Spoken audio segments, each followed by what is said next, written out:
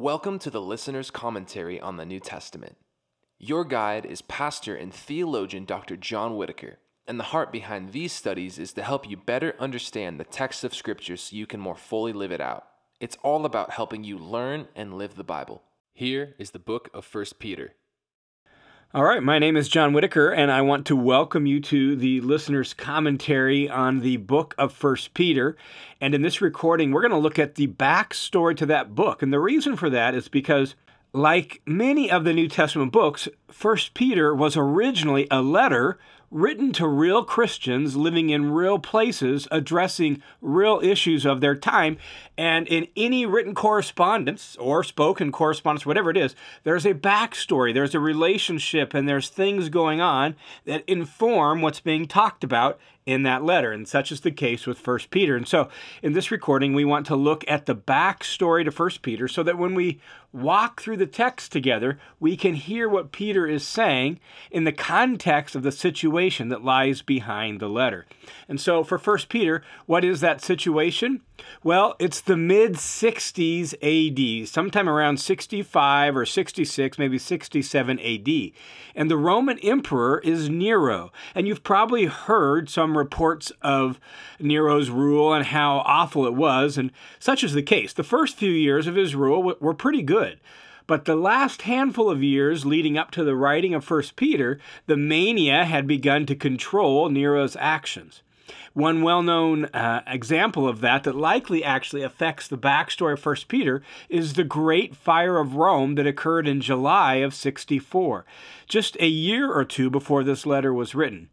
And that fire destroyed much of the city of Rome, and there was actually some widespread speculation that Nero himself started the fire. He didn't particularly like some of the architecture and buildings in the city. He wanted to redesign some of that. He couldn't get the Senate on board with that. So burn down the city, and then you can rebuild it how you want. At least that was the speculation. Now, there's not a whole lot of evidence that such was actually the case, but there was widespread speculation to that effect, and in order to deflect blame from himself, Nero pinned the fire on the Christians in the city. Well, that led to widespread hostility, hatred, and even persecution of the Christians in and around the city of Rome. And as a result, Nero himself took up the mantle of persecuting these despised and despicable Christians. And so he began feeding them to wild beasts and clothing them in animal skins and having lions attack them. He began burning them alive at night to light his palace gardens, all sorts of awful stuff as a way to basically show how awful the Christians were and deflect any blame from himself to the Christians. Well, this didn't lead to state-sponsored widespread persecution throughout the empire, but it did contribute to a rising suspicion and distrust and a rising hostility towards Christians in various places around the empire. And one place where such increased suspicion and hostility appeared was the region of Asia Minor, a region with deep, deep loyalties to Rome, a region where even temples and worship to the emperor were well known. And it's to the Christians in Asia Minor that the letter of 1 Peter is sent. This letter is addressed to the Christians in Pontus, Galatia, Cappadocia, Asia, and Bithynia. And these are all Roman provinces in the larger region of Asia Minor, and Asia Minor is what is now modern-day Turkey. And from reading the letter, it's clear that the Christians in these regions are experiencing varying degrees of discrimination, marginalization, and social hardship because of their faith in Jesus. We don't know for sure how long there's been churches in these areas, but what's clear is these Christians are enduring a tough, tough slog at this point in time. They're being ridiculed, they're being slandered, they're being treated with hostility. Peter even describes what they're going through as a fiery ordeal. And so it is a tough time and a tough place to be a believer and a follower of Jesus. Now, to restate, it's not state-sponsored, empire-wide persecution, but growing dislike, growing suspicion that led to all sorts of social mistreatment. They're struggling. They're being marginalized, ostracized, insulted, threatened. Perhaps they've lost their job or they're not able to get a job because of their faith in Jesus. Perhaps they have their own business and now their business is been kicked out of the social guild that it was a part of, and so they're being ostracized from their business colleagues, and now business is suffering and they're having a hard time making ends meet. Perhaps some people in the market won't sell food to them or goods to them or charge them higher prices. Maybe they wake up and they find the walls of their home graffitied with demeaning anti-Christian slurs. Perhaps non-Christian slave owners ruthlessly belittle, mock, and maybe even beat their servants and their slaves or give them the worst jobs to do. We don't know exactly all that was going on, but it was that sort of thing that was happening where because of their faith, they were experiencing all sorts of social dislocation, social mistreatment, social pressure to conform, and they were suffering deeply as a result of that. And so how should they respond? How should they treat the unbelievers? How should they conduct themselves in and around town and towards their neighbors and on the job? Well, the Apostle Peter writes to them to speak to this very question. That's what 1 Peter is all about. So that's in a lot of ways the backstory. Now let's look at the details just to make sure we know some more about this letter. Who's the author? Well, it's Peter. He calls him that at the beginning of the letter. In the traditional opening and introduction and greeting, he says it's Peter. He says in chapter 5, verse 1, that he was an eyewitness of the sufferings of Christ. There was no doubt about this claim that Peter wrote this letter in the early church. The book was widely known, widely read, widely accepted. No questions, because it came from Peter himself. Now, in modern times, there has been some doubt about Peter's authorship, but all of that doubt is of modern creation. And one of the main reasons for this doubt is because of, for example, how good the Greek is and the assumption that Peter, as a Galilean Jewish fisherman, couldn't produce such good Greek, right? Well, I say to that, who knows? Now, I'm not the Greek expert that some people are, and so I haven't read enough Greek manuscripts outside of the Bible to say this, but people say the Greek in 1 Peter is some of the best Greek in the entire New Testament. And that just, in their mind, is impossible for who Peter was and his background. That just is such a massive assumption, why I assume that Peter couldn't produce such good Greek. Not only that, it's clear from the end of the letter that Peter dictated the letter and Silas wrote it down. Maybe Silas was trained and had impressive Greek. This is a huge assumption to say, well, we know Peter couldn't have written it because the Greek is too good. So the fact is there's really no good reason to assume Peter didn't write it, and all of the evidence from the early church is that, in fact, he did write it. So the author of this letter is Peter. Who is Peter? Well, Peter's one of the most well-known people in the New Testament, isn't he? Peter was one of the original followers of Jesus who traveled with him. He camped out with him, watched and studied him for 3 years, and learned straight from Jesus' mouth. He's one of the original ones who saw Jesus die and then talked and ate with him after he'd been raised from the dead. Peter had been part of a family fishing business before meeting Jesus, along with his brother Andrew and his business partners, James and John, the sons of Zebedee, and all of them together became followers of Jesus. And he is the focal point of some of the key stories in the Gospels, the stories about Jesus. For example, when Jesus was walking on the water and Peter asks if he can come out, and Jesus calls him out of the boat, and Peter walks on water for a little bit until the waves get the best of him and he begins to sink. Or the story of the miraculous catch of fish with Peter falling on his knees before Jesus in the boat saying, "I am a sinful man, depart from me, Lord." Some of these well-known stories. The Transfiguration. Peter is there on the Mount of Transfiguration when Jesus appears with Elijah and Moses having a conversation, and his figure is brightened up with bright white, right? Peter is known for denying Jesus 3 times. He is the focal point of some of the key stories in the Gospels. He's one of the key leaders in the early church and the main character in the first half of the book of Acts. The first 12 chapters mostly revolve around Peter and Peter's ministry and preaching and all of that. In fact, at times, there's some similarities from the things that are said in Peter's preaching recorded in Acts and what's written here in 1 Peter. And there's some overlap there. And when Peter writes the letter of 1 Peter, it's been about 35 years since those early days, since Jesus' crucifixion, resurrection, and the early days of the church, as you find in Acts chapter 2. And now, in those 35 years, there's been little groups of followers of Jesus that have popped up all over the Mediterranean world. And one of the places where they have popped up is in these regions in what is now modern-day Turkey or Asia Minor. And that leads us to the next bit of details. Who are the original recipients of this letter? Who's Peter writing to? And we have to remember, as I noted at the outset, that these are letters written to real Christians in a different time and in a different place. And so, though they are written for us, right, we refer to the Bible as the Word of God, and it has great benefit for us, it's not originally written to us. And so there is an original audience. And who is the original audience of 1 Peter? Well, 1 Peter is addressed to the Christians spread about throughout Pontus, Galatia, Cappadocia, Asia, and Bithynia. Get out a map, if you will, and look up those regions, and it covers a good chunk of what is now modern-day Turkey.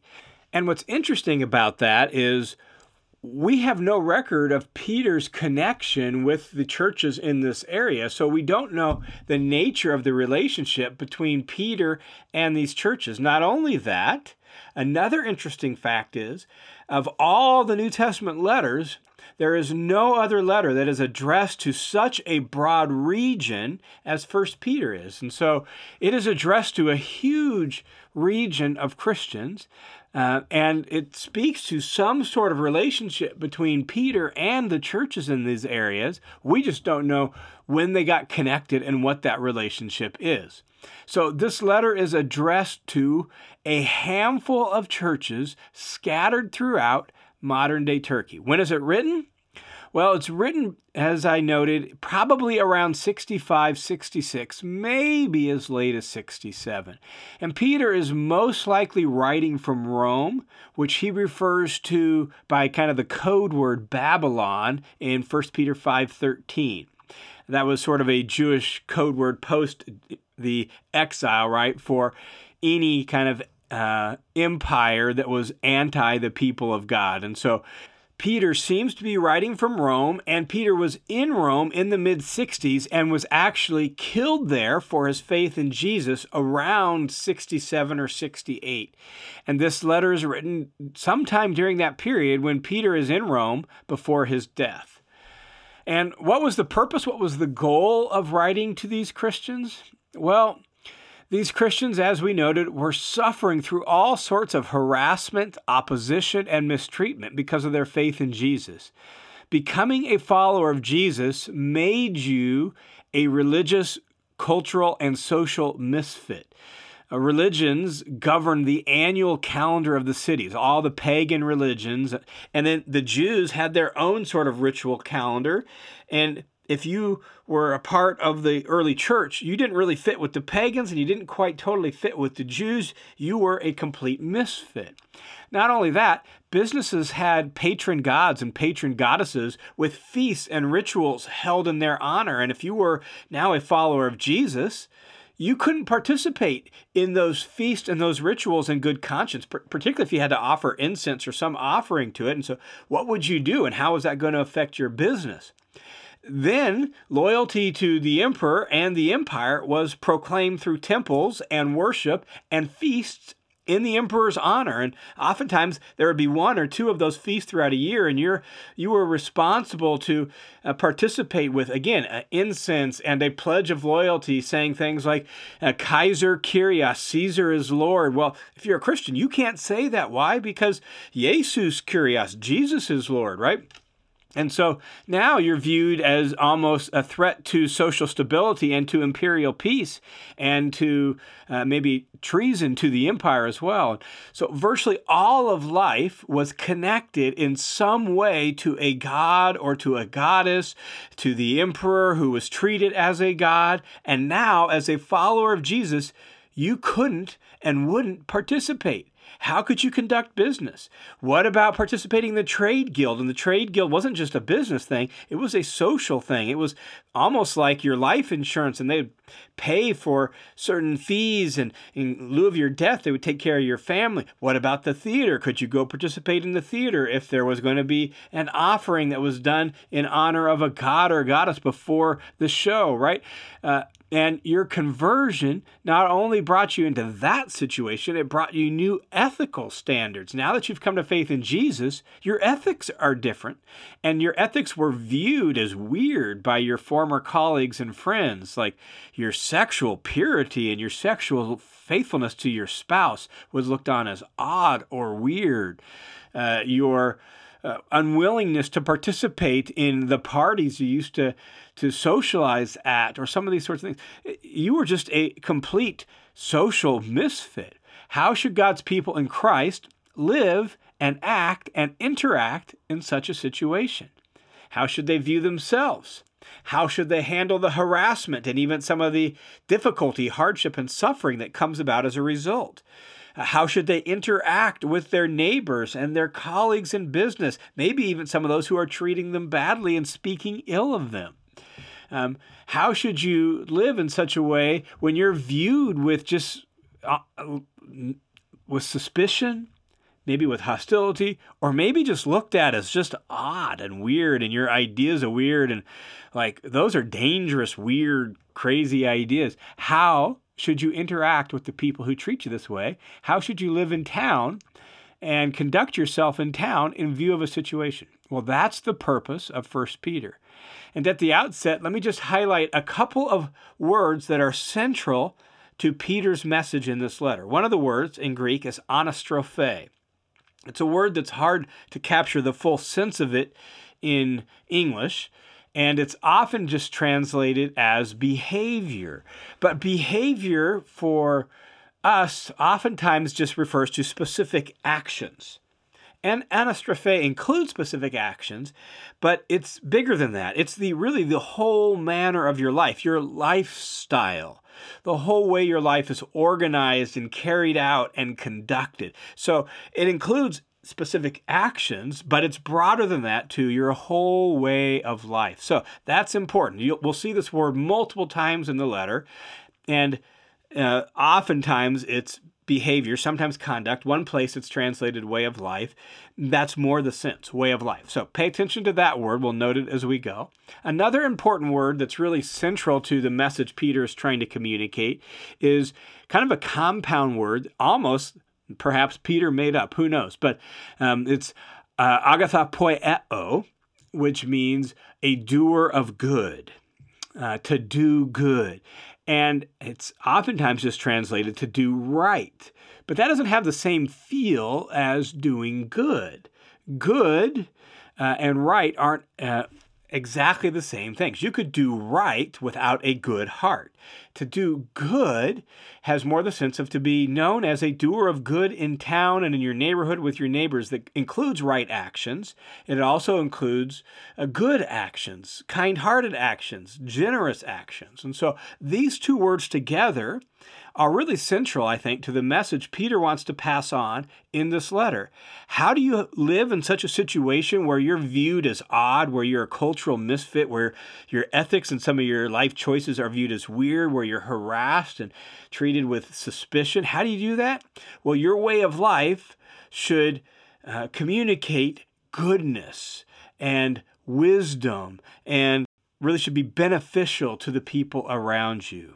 And one other thing that Peter does as he gives this message to these followers of Jesus is he provides the example of Jesus and how Jesus faced suffering.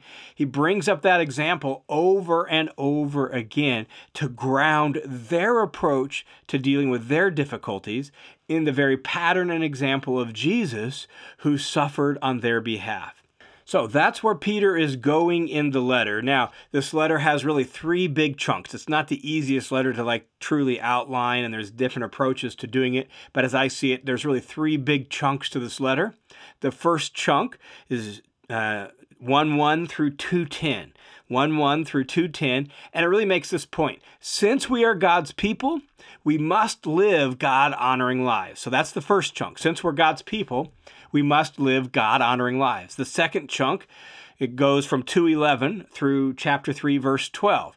And the point Peter makes there is we must live God-honoring lives in our social relationships. And so he's going to deal with all the different kinds of social relationships and says, here's the way we ought to carry that out. We must live God-honoring lives, specifically in our social relationships. And then from chapter 3, verse 13 to the end of the letter, Peter makes this point. He says, we must live God-honoring lives by enduring hostility with faith, joy, and purity. Now, there's going to be stuff about enduring hostility in the first chunk and in the second chunk, but he deals with it in full force in that last chunk. And there's going to be stuff about our social relationships that show up in the first chunk and in the second, right? So there's some overlap of content, but those really are the three main themes and the three main chunks as I see it in the letter. And so the overall message of this letter is that as followers of Jesus, here's how we can live God-honoring lives in a hostile world. That's what 1 Peter really is all about.